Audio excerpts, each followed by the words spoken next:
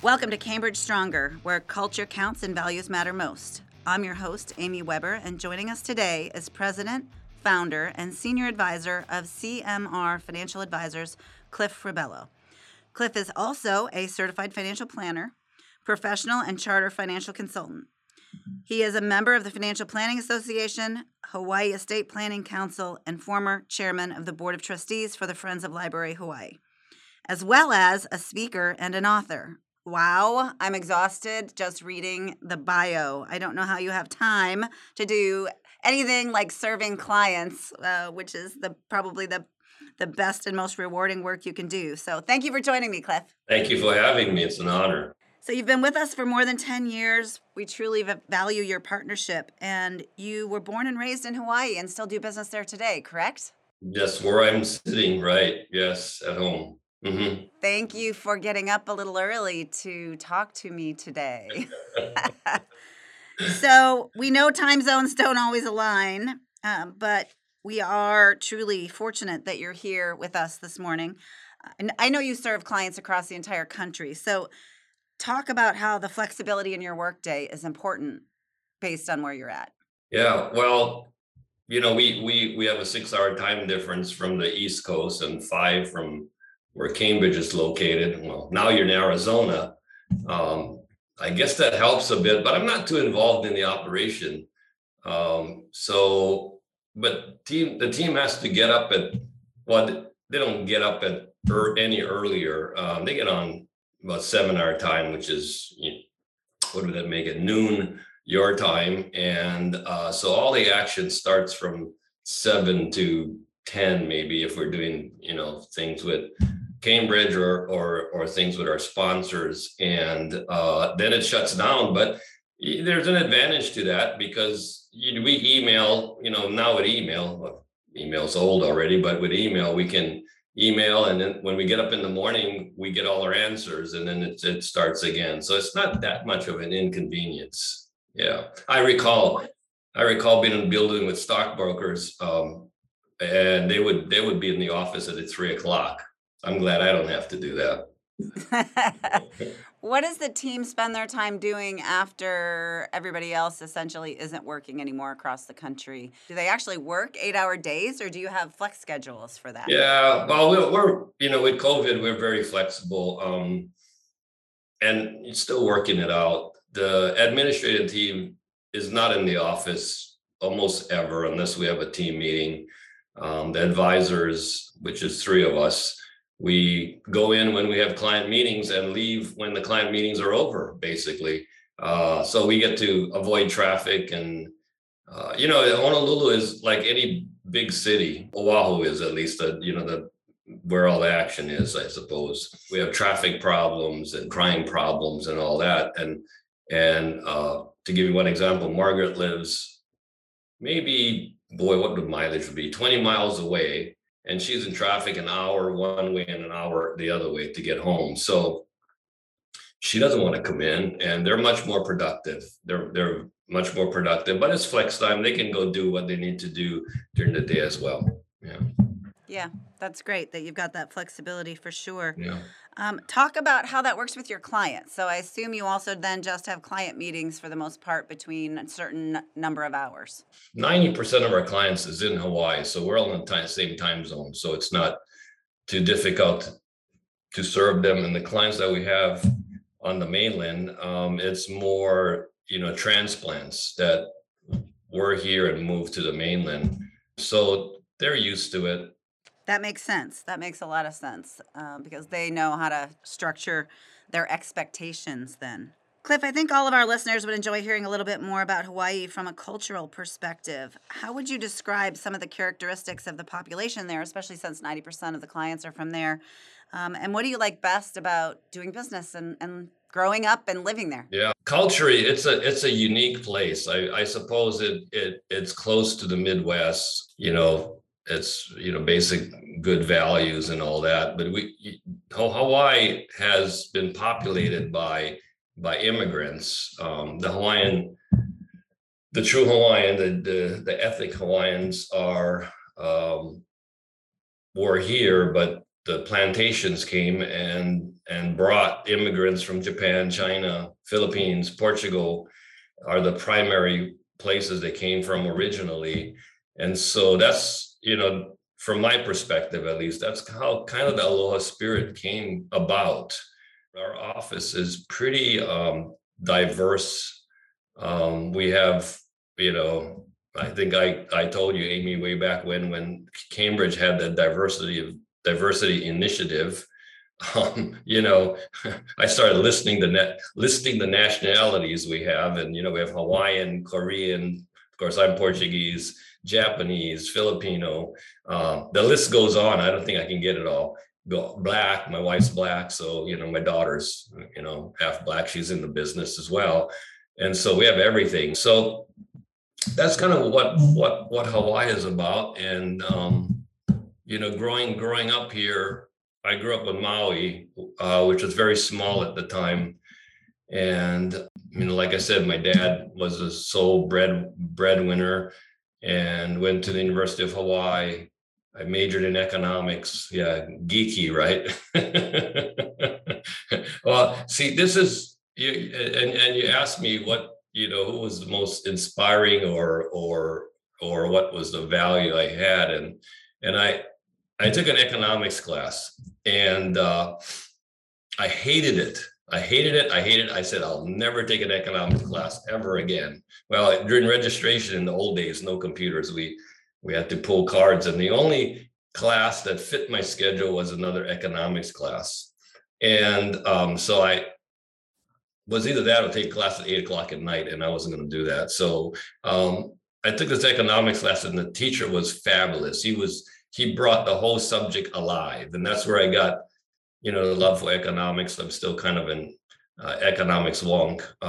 Probably learned more outside university than inside the university as I grew.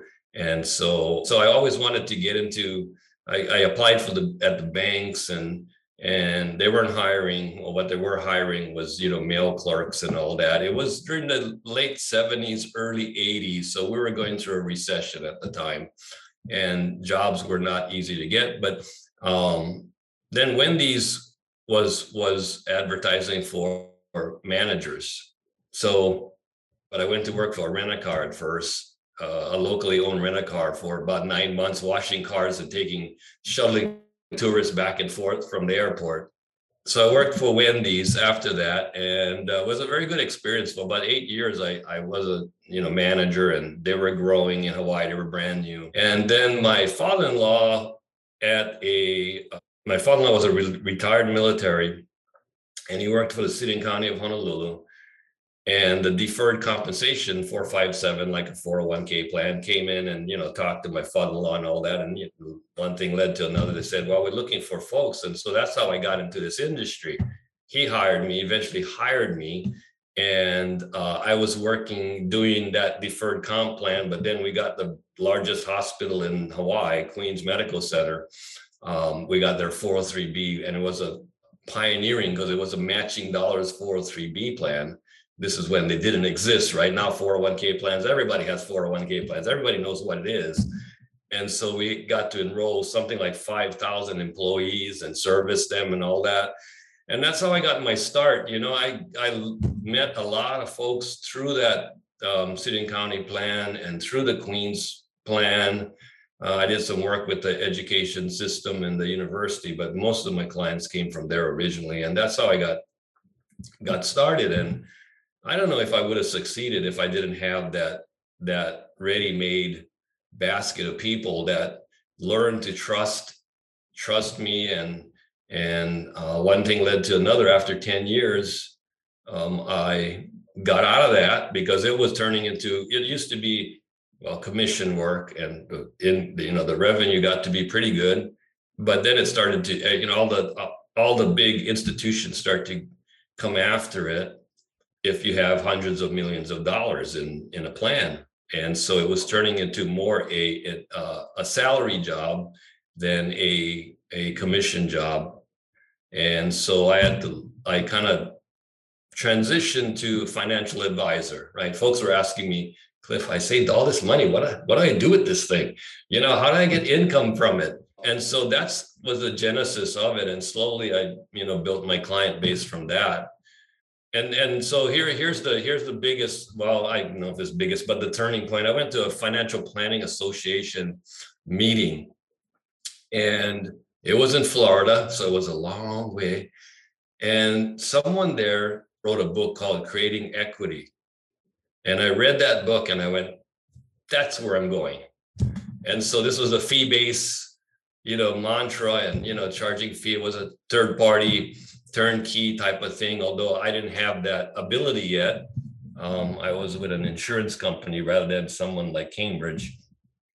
And so I went in that direction, and I suffered for, I don't know, 3-4 years. I mean, suffered. My income, probably halved, or I was getting a third of my income, but I was committed to this because I thought, boy, if I can build up the client base and I can charge a fee for my advice rather than a commission down the road, I'd be really, that's the best of all worlds. So yeah, I was committed to it. And this is when everyone was converting from A shares and B shares. The commission worked. I didn't have that issue because I didn't do hardly any of that.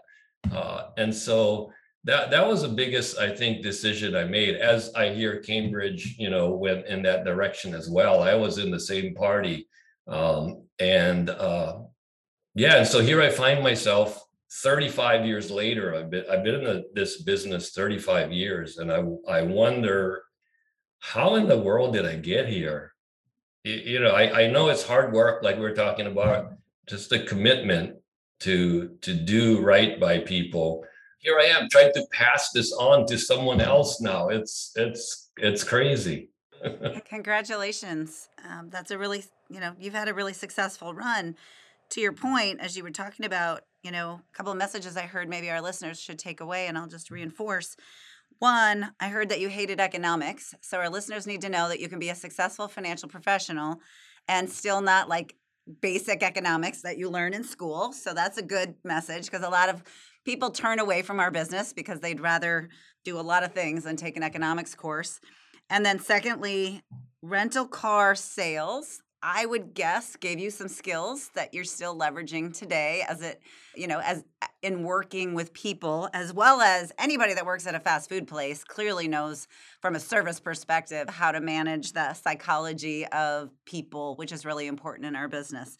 So, looking at your journey, I think you made a lot of right steps that some people may think isn't the way to being a successful financial professional. Yeah, it's kind of a unique way. I don't need a college degree to do this. I mean, basically, it's people skills, right? You need to know people, how to speak with people.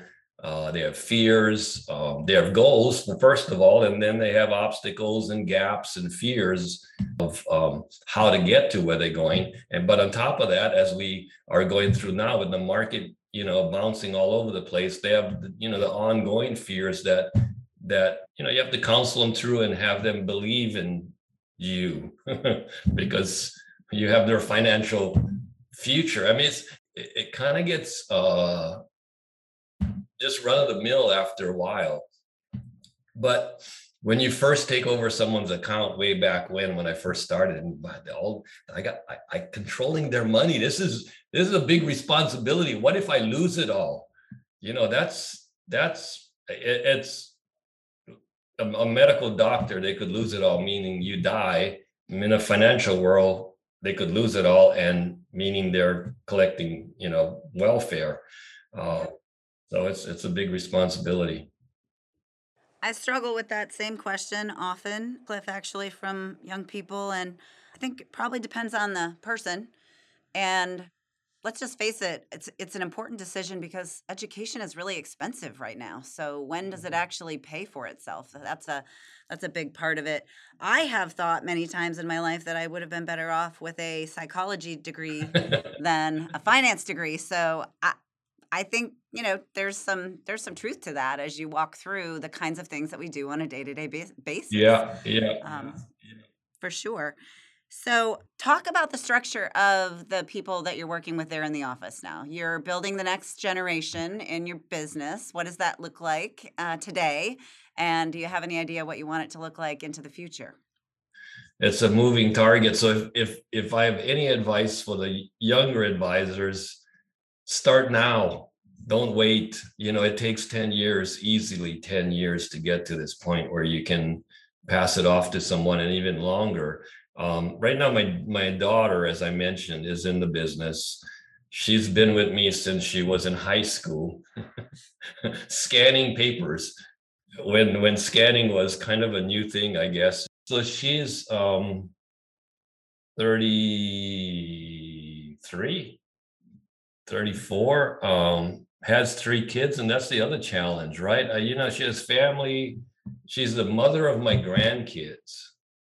And so every minute I pull away from that, I'm pulling away from my grandkids. So there's huge struggle between her being her mom to my grandkids and her being a business person. It's a time thing, as you probably know. But she's just about there. I mean, as far as perhaps the client relationships, not quite, but as far as running the business, she could do it if I leave tomorrow.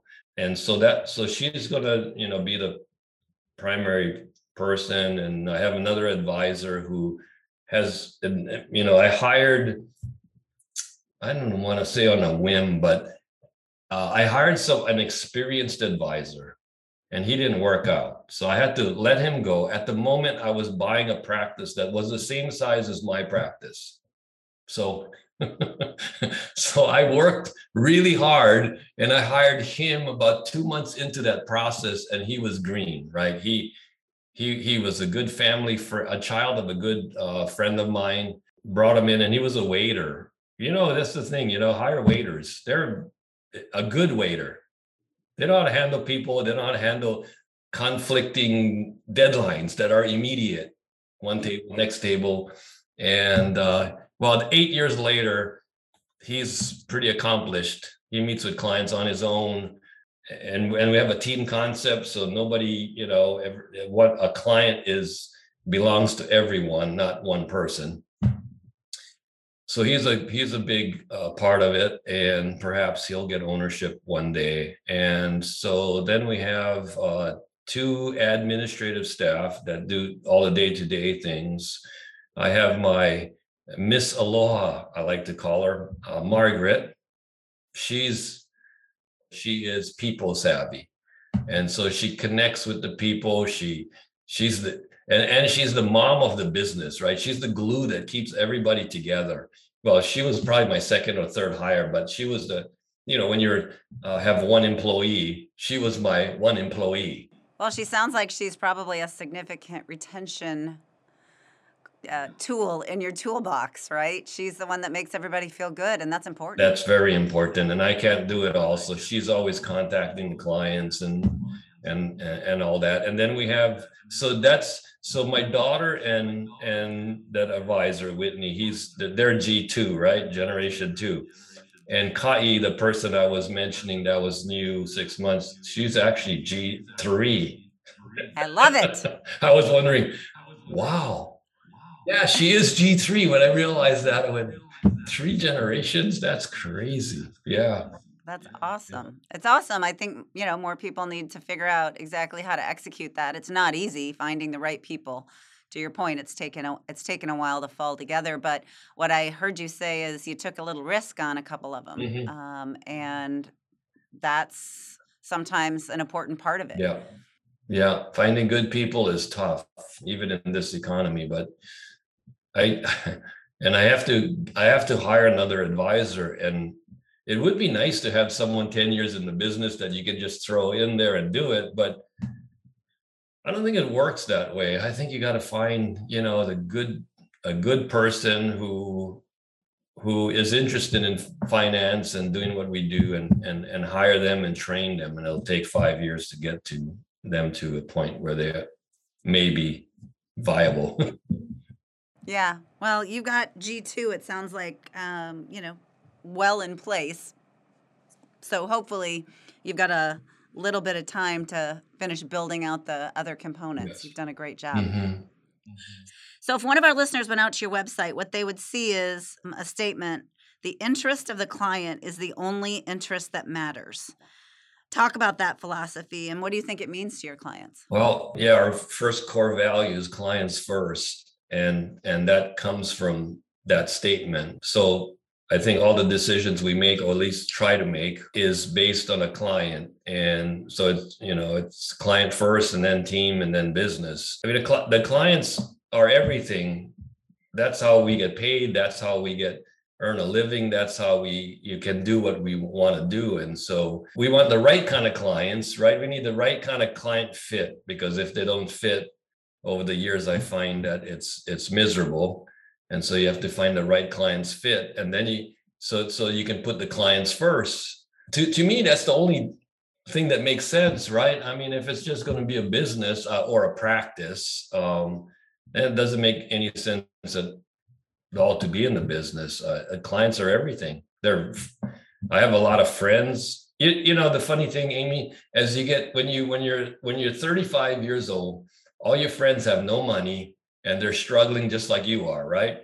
And then you get to be 60 some odd, and everybody's, a lot of your friends start asking you, so what should I do? What should I? I'm going, wow, really? It's a strange change of things. The industry says, at least the insurance industry says, oh, go, call your friends and call your relatives and all this. But a young person, their friends and relatives, they have just the basic needs, saving money and insurance probably. And as you get older, it's kind of a nice thing to have, friends call you and ask you and become clients. It's funny that you mentioned that. When I talk to our New Century Council and try to get them to think about the future, that's an advisory council of ours that we talk about what do things look like in the future. I actually have to say to many of them, because most of them are younger, pretend your friends have money. If they had money today, because the average age is always 20 years more than they are, right, of their client base. I'm like, if your friends had money today, what would they need? Just pretend, because that's how we're going to get to know what the future looks like. But it is definitely an interesting world we live in. Yeah. No, that's good advice, and when you were saying that, it's more like just staying par, just hang around. I don't know who said it. Success is just being there. You just have to hang around long enough for things to happen. We all are impatient, and that's why we're in this business. I mean, I'm impatient too. I want everything now, but yeah, just be there. Cliff, let's switch gears a little bit. Talk about financial literacy. You're a strong supporter of building a foundation early, even as early as elementary school. Talk about some of the resources you've created as an educator and an author on this topic. Yeah, that comes a little bit from I hated economics and now I love economics, but I like a certain kind of economics.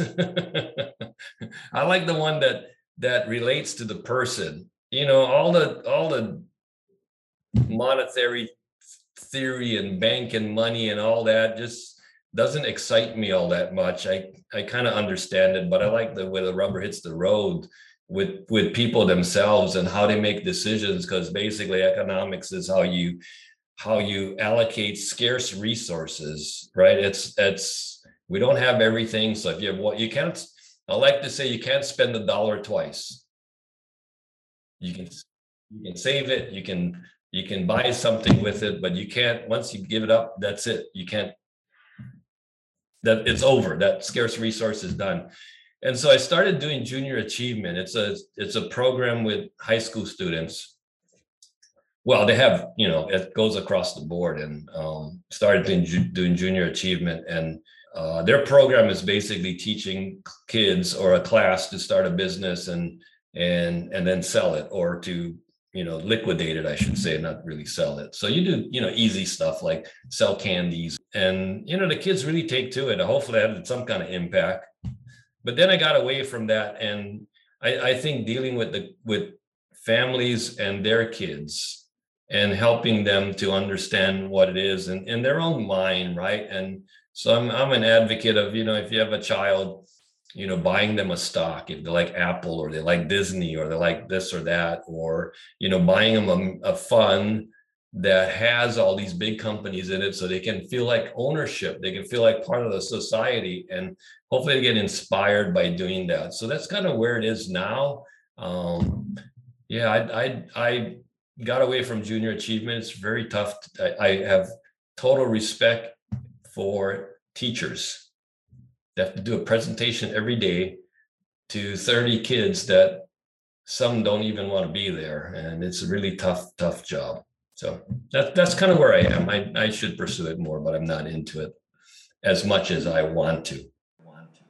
Thanks for giving back. Every little bit helps, and I think financial literacy and comes in many different shapes and sizes. So what you're describing is really important. So, Cliff, you've talked a little bit about your family, but one of the things I'd like to wrap up my podcast with is to make sure that our listeners know that you can have a life being in our business, and you've had a very successful life, both from a business perspective, but also personal. So, talk a little bit more about your family. Who do you spend your free time with, and what do you guys do? Yeah, balance is very important to me. It doesn't make any sense for me to be a workaholic, although I have the tendencies to do so. I have to pull away and, big believer in free days, right? You take a day where you don't do any work and don't touch anything work. And it's hard with cell phones and being connected. Family, yeah, I have 6 grandkids. It's all about the grandkids now. It's all about the grandkids. I have 3 in the Washington State area, in the Seattle area, and 3 here in Hawaii with my daughter. And they range from 9 to almost 1. So I just have a good time with them. Free time, I used to play a lot of golf for a while, but now it's kind of went, 180. I basically stopped playing golf except on an isolated instance. And I go to baseball games and basketball games and things like that. And yeah, that's kind of what I do in my free time. It's grandkids now. I've heard that it's very rewarding. I don't have any yet, but when they're ready, I look forward to it because this whole idea of being able to give them back and not be the sole reason behind their success and or failures Yeah. seems to me to be quite pleasant. Yeah. Yeah, no, it is. It's all the problems lie with the parents, and at least in my perspective, my wife's a little bit different. So, she's more nurturing. So that's the issue, right? How do you raise your kids and all that? She's always giving advice. So if I have advice for you, Amy, don't give advice. Duly noted. I'm gonna have to bite my tongue, but because I think my personality is the same too. But Yeah, I have heard that before as well. So that's great advice. yeah, Do you guys make it back to Washington or over to Washington State yeah. We frequently? yeah we used to go every 2 or 3 times a year, and they used to come here at least once. But with COVID, that's kind of put a stopper on it for a little while. We haven't. Yeah, we were there for the first time in October or so last year. Oh, good. Yeah, since COVID. Yeah, so we get back quite often. I don't like the weather. Uh, it's rainy and it's cold, and uh, Yeah, not a fan of that. But that's great. Well, I'm glad that you get to see them.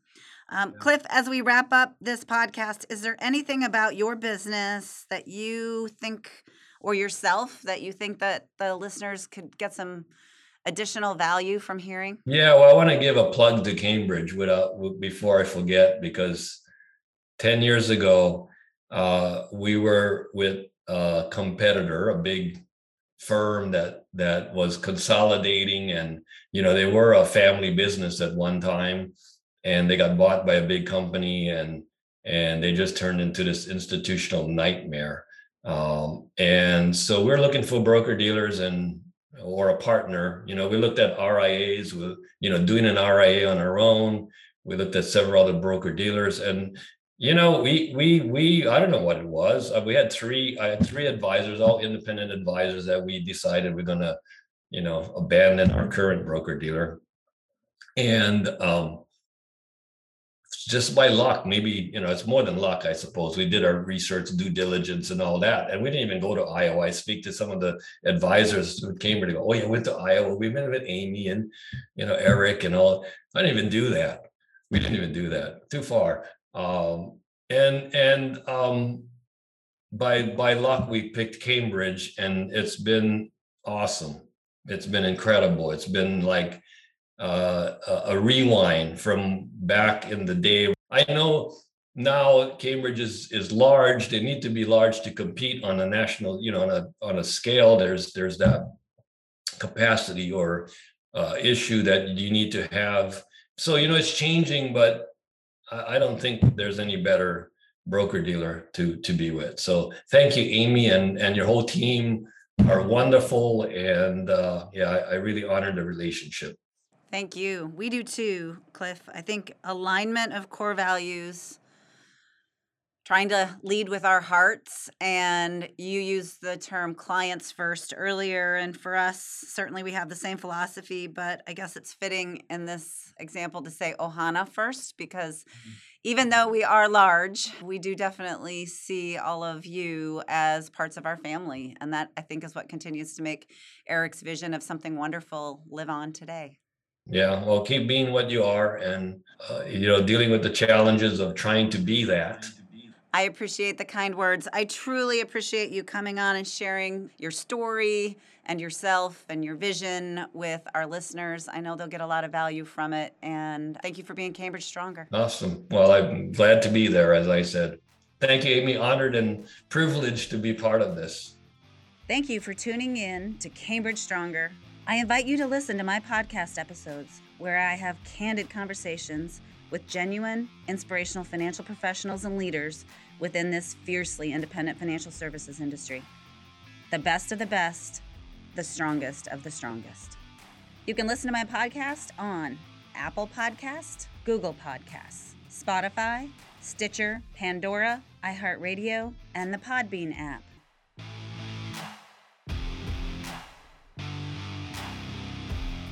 We are Cambridge Stronger.